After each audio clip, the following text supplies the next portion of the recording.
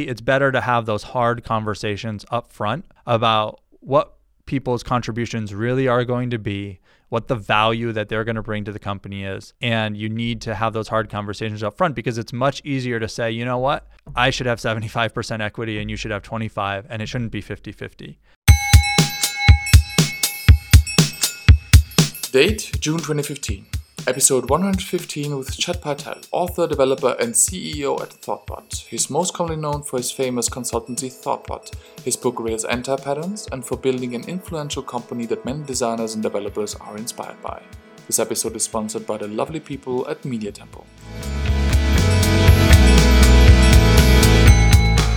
Aside from building startups for your clients, in the future, can you see Thoughtbot branching out into being a product company as well, similar to Basecamp, I mean?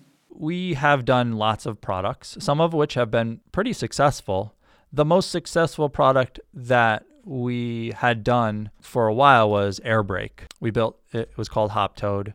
We built it. We sold that. It is now owned by Rackspace. And in the process of having Hoptoad or Airbrake be relatively successful and selling it, and going through a period of time where we were actively doing product development on a number of other products, this was about 4 years ago, we went through this sort of questioning period where we very clearly said, like, we have a successful business that we enjoy doing and that we're very good at. Why are we trying to create other ones? And we decided to really focus on the consulting business and make that our core business. And if products fell out of that because we created something useful for designers and developers, for ourselves, that was great. But that we shouldn't necessarily be spending a lot of time and energy and mental space working on consumer products that we ourselves didn't use, or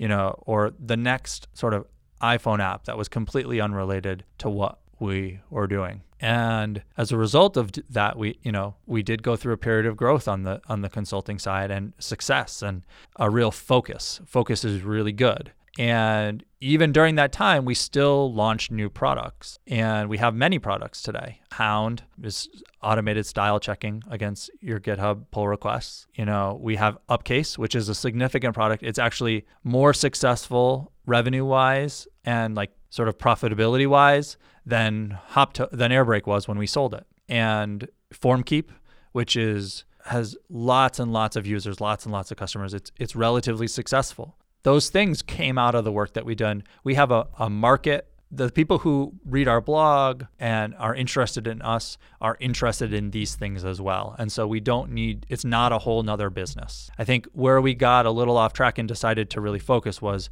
this idea that we're going to be working on things that are a whole nother business, a whole nother market. We need new marketing, a new someone to lead it, all these things, rather than being in a position where we're selling our byproducts or the things that come out of it. So I think it's very unlikely, especially the size this is a long way of answering your question. I apologize.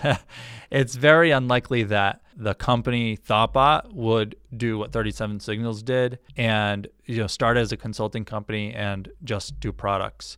We're too big, we're too focused, we're too frankly good at product development and consulting to limit ourselves to just a product. It is very likely that we'll continue to release products. It's also quite likely that there will be pockets of time and opportunity to do things that are not strictly for designers and developers. And we actually have one of those things in progress now. It should be released in a couple weeks, hopefully. And what it is it's a mobile game. It's a game. And so there is opportunity to do those things, but we should not fool ourselves into thinking that it's going to be some huge, successful, big other business that is either going to consume Thoughtbot or, be this huge thing. If it happens that one of those things that we do becomes successful, it can probably exist within Thoughtbot, or it could be spun out into something else.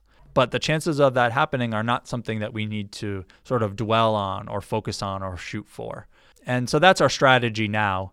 And the result is we have, lots of things in development that might be killed, may be released. We have several products that have gotten out of that stage and are relatively successful. And we have some new things that are not I said the game, we also have another mobile app that is not for designers and developers either. It's a weather app, and that's going to be coming out. And that's not completely new ground for Thoughtbot. We, in 2008, I think, we released Umbrella Today, which, was a push notification. When it went mobile, it was a push notification. Before that, it was an SMS text, which told you whether you needed to bring an umbrella for the day or not. So that's a comfortable space for us.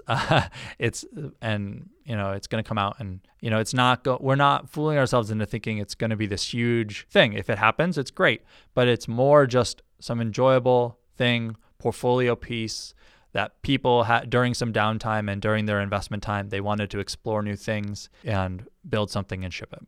With your experience in building startups, have you ever thought of becoming maybe an investor in the future? I don't know. It's not something that's on my radar. And I think the reason why might be that I tend to be very heavily involved in or in charge of a lot of the things I work on. And so this is a problem that I have. I tend to take charge of things. I tend to, lead. Or if I start not as lead, my personality is I'll very quickly be the one who is. And that has been a problem for me in the past. So not only just in terms of how people perceive me and want to work with me and what I'm happy doing, but also just in terms of my workload. And so if I were to be, it would be very difficult for me, I think, to just give someone a little bit of money and not be very active. And I think it's more likely that this isn't going to happen, but I think it's actually more likely that I would do side projects or do things within Thoughtbot myself or with a team here rather than angel investing in something external.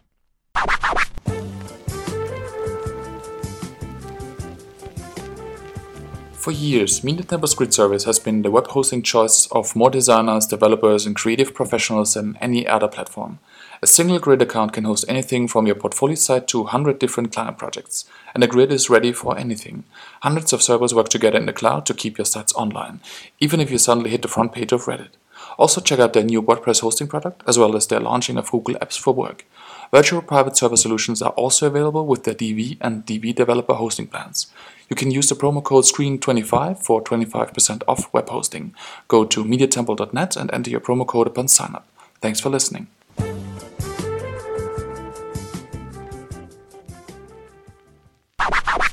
What are some of the grand mistakes Thoughtbot has made that you wish you would have been able to avoid? So I wish that we had been able to, very early on, we started the company and with me and 4 other people, we were all equal partners. And we fell into being equal partners because we didn't have the hard conversations about what people were actually going to bring to the company and what roles were going to be and everything. I tend this way, we're all going to contribute. I tend toward sort of an egalitarian, equal, everyone's equal, everything's fine mentality. And so, but that I now believe is a mistake. I think if you're starting a company with other people, it's better to have those hard conversations up front about what people's contributions really are going to be, what the value that they're going to bring to the company is. And you need to have those hard conversations up front because it's much easier to say, you know what, I should have 75% equity and you should have 25, and it shouldn't be 50-50 before you get started than it is a year or two in, which is a period that we had to go through. And 3 of the original founders decided to leave and go get normal jobs. And we needed to go through that period of change. And it would have been much easier to really have those hard conversations up front. That's a big one. The other is that there have been periods of time where, and honestly, we're going through one of those right now where we grow a little bit too quickly. We lose a little bit of focus. The first one was several years ago when we started to do all those products. And we very specifically said we're going to spend more time doing product work than we have in the past, in the goal that, rather we're not going to build $1 million product, but maybe we can build 4 $250,000 a year products and and spend a significant portion of our time doing that. And it's actually very difficult to build successful companies, to build successful products. Lots of companies and products fail.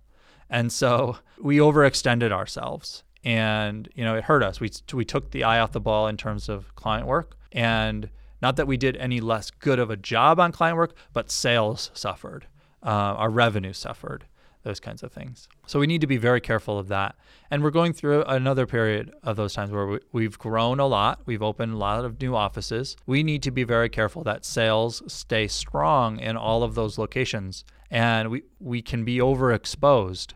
You know, if we can do all the forecasting we want about what how new offices are going to perform and be okay with making an investment in those new places. But if in addition to making an investment in those new places, then a whole bunch of people in, say, Boston become available, like a client project ends and we don't have a replacement, that creates a significant issue on the revenue side to be able to support the company. And so that's a big thing that we're intimately aware of now that we're going through, but something that is important that's a mistake that we make that we need to be careful about. So you're soon going to London, right, to open a new branch there. Is going to London yourself also a way to get a new, fresh perspective or something? Yeah, definitely. I've been doing this for 12 years now, or this summer it'll be 12 years. And, there are times where you need to break out of the mold and do something new. And so I'm going to be going to London, living there. My whole family's going to go. We're going to go for 2 months. We're going to get the office in London off the ground, and I'm going to be part of that.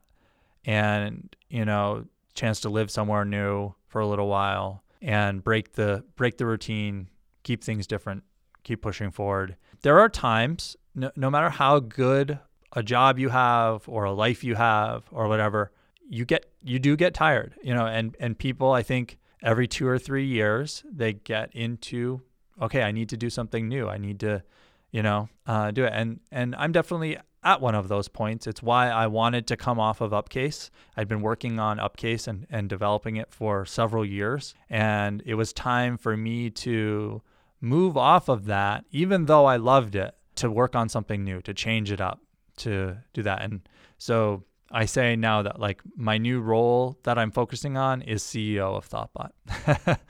And so I'm spending quite a bit more time just on high level team building, strategy, tools for Thoughtbot to help us run better, that kind of thing.